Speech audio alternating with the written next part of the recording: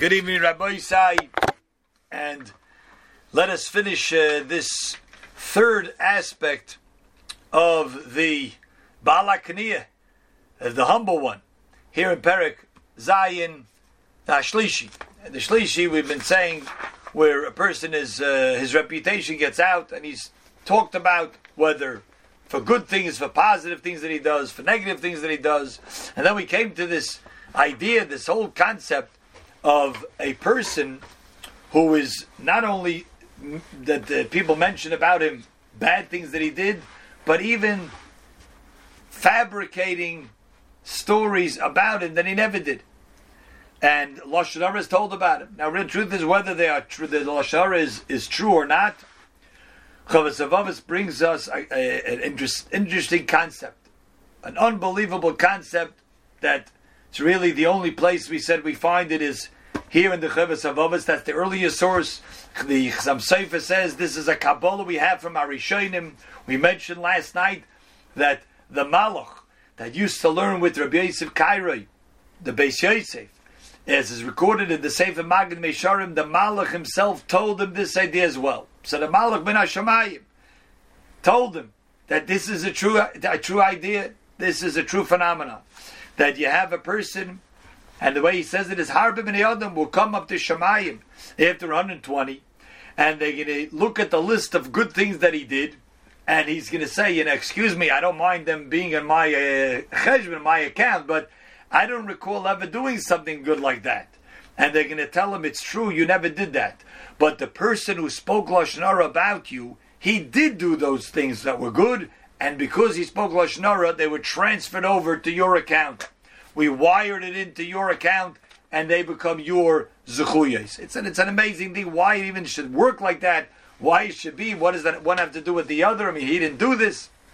It doesn't even say that you have to react in a way of that you're not upset about it. The Chovos HaLevavos brought us the story that someone who was told Lashon Hara about, he sent the other guy a gift. He says, "Thanks for giving me some of your zechuyos." But it doesn't even seem like you have to do that.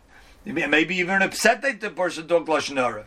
The Magid Meisharim says if a person would know this concept, so the truth is he wouldn't be upset. He would rejoice as if when someone says Lashon Hara about him, as if he's getting a gift of gold and silver. And that's what the Marpei Lenefesh says. Mio ishe chofetz chayim, oyev yomim lireis toiv. If you really are someone who's chofetz chayim, you want eternal life. You want life in the next world. You know how you're going to get your life in the next world and it will be intact? Don't talk Lashon Hara. Because if a person talks Lashon Hara, then the zechuyos that he has really done and accomplished in this world, and he's expecting that all of it to be waiting for him in the next, he says he could come over there and his account will be depleted from those zechuyos. So it's really twofold. The Chovos HaLevavos says that the person that Ruvain speaks about Shimon.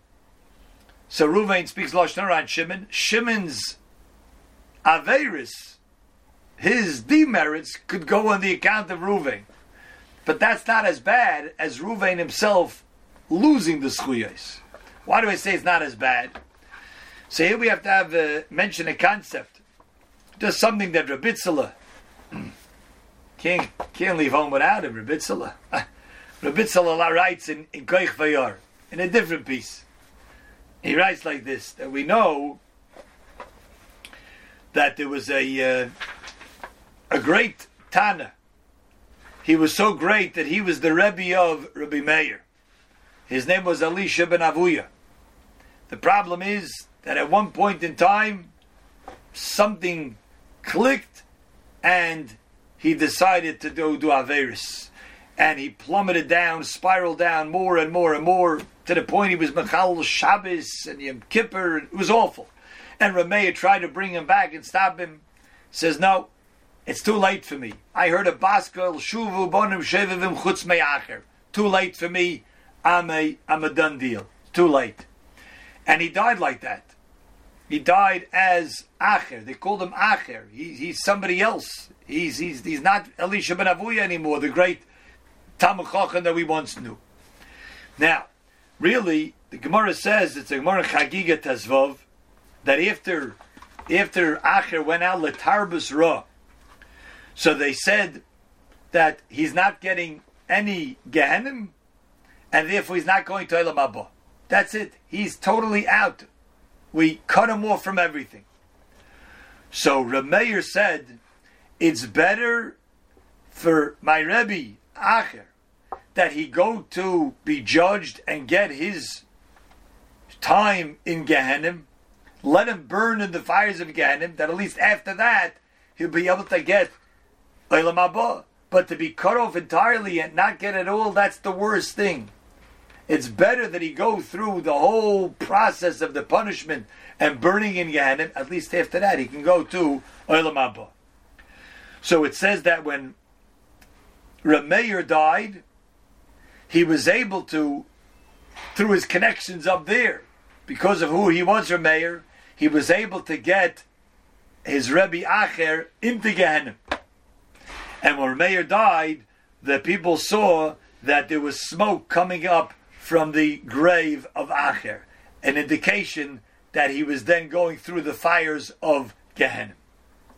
The Gemara then says that when Rabbi Yochanan died, Rabbi Yochanan, through his connections up there, was able to get Acher into Gan Eden, into Olam Haba. And when Rabbi Yochanan died, there was no more smoke coming up from Acher's grave. Says Rabbi Tzila like this: if you make a cheshbon from the time when Reb Meir died until the time when Rabbi Yochanan died, how many years was that?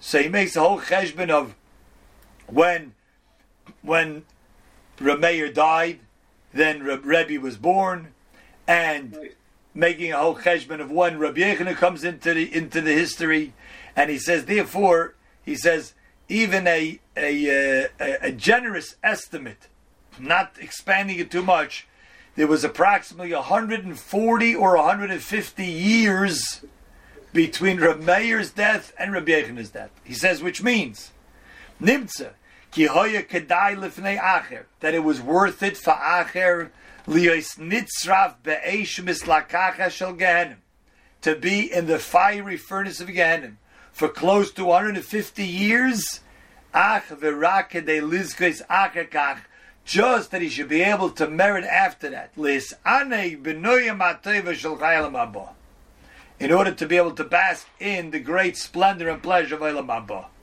And if Rabbi Yochanan would not have been saved him with his schuyos, who knows what would happen. So we talk about here a person who could lose merits that he has because he's taught Lashon Hara and somebody else, then he goes to that person.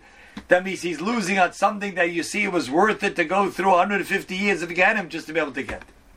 So this is the concept, and it should certainly be mechazik us to be careful about Lashon Hara, talking about it in somebody else. We now finish the last paragraph here in Shlishi v'chein yesh mehem Gamkein sheyimtzu b'sefer choyvosam choyvoy shaloyosu. They'll find on their account sometimes things that they never did, liabilities that they never ever did themselves. Uchshayim, when they say lo yasinon, I never did those things. Yeyamalem, they'll say no yisvaleichen. Yeah, we added it to your account. Bavur pleni upleni shidibartabam, because those fellows, they did wrong, and you spoke about them.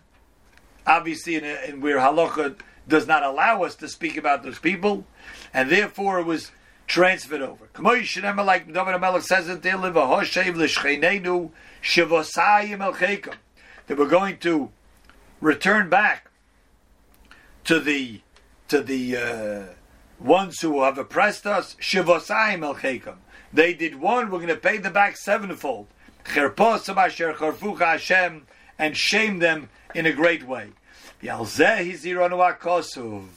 he ends off that this is, you see, really underscoring the severity of Lashon Hara. But Amrei, like the pasuk says, Zochor eis asher osa Hashem elekecha leMiriam baderech. We should always remember what Hashem did to Miriam. That you see, Miriam was punished for her speaking against Moshe Rabbeinu. Like we mentioned in the past here in Shara Kniya, she didn't even do it with the intent of really speaking down. She just misunderstood Moshe, and it was her brother which she loved, her brother which she risked her life. Nonetheless, it was considered Lashon Hara, and she had to be punished for that. So here, just to summarize what he's telling us here in terms of humility, that this third indication of someone who's humble, when someone speaks good about him, he says, listen, you don't realize how many Averis they have, so don't speak too much good about me.